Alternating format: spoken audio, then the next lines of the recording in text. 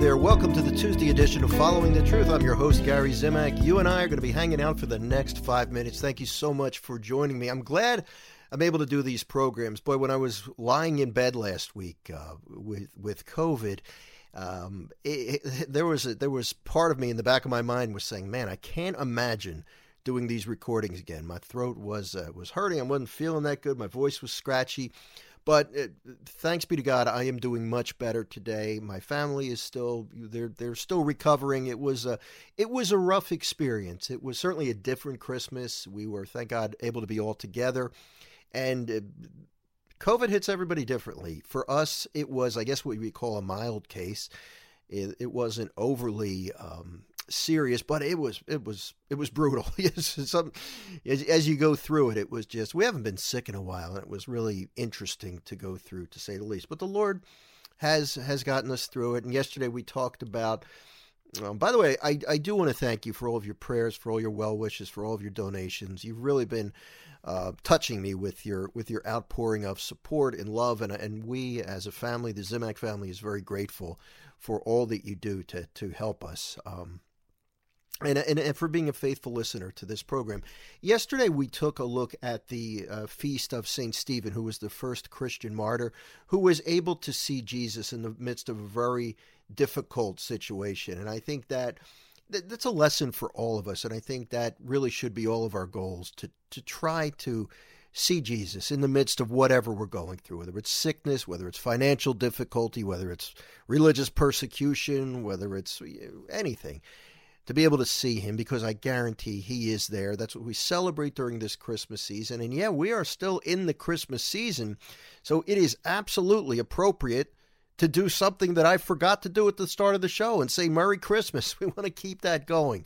This celebration is too big to just be confined to one day. Today, the church celebrates the feast of St. John the Apostle. So I'm going to read the gospel from today's daily mass. It's kind of short. And it has to do with John's response to finding Jesus, the empty tomb of Jesus after his crucifixion. It's John chapter 20, beginning in verse 1. On the first day of the week, Mary Magdalene ran and went to Simon Peter and to the other disciple who Jesus loved, and told them, "They have taken the Lord from the tomb, and we do not know where they put him." So Peter and the other disciple went out and came to the tomb. They both ran, but the other disciple ran faster than Peter and arrived at the tomb first. He bent down and saw the burial cloths there, but did not go in.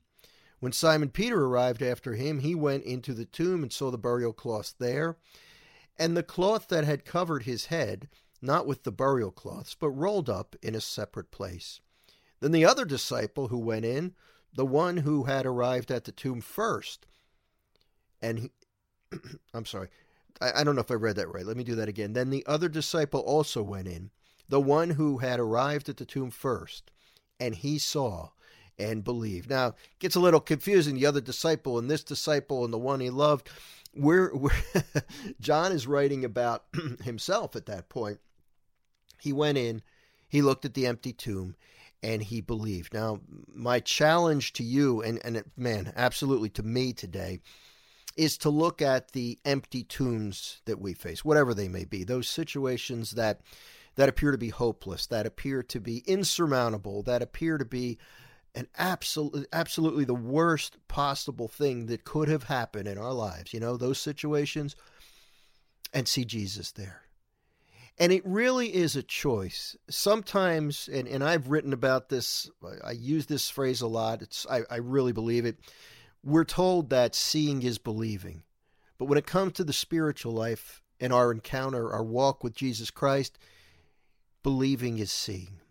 We need to make that choice that through faith we are going to believe that he is in this situation, just as Stephen did yesterday, and just as we're called to do today. Whatever it is you're facing, I'm going to encourage you to choose to believe, to say it out loud.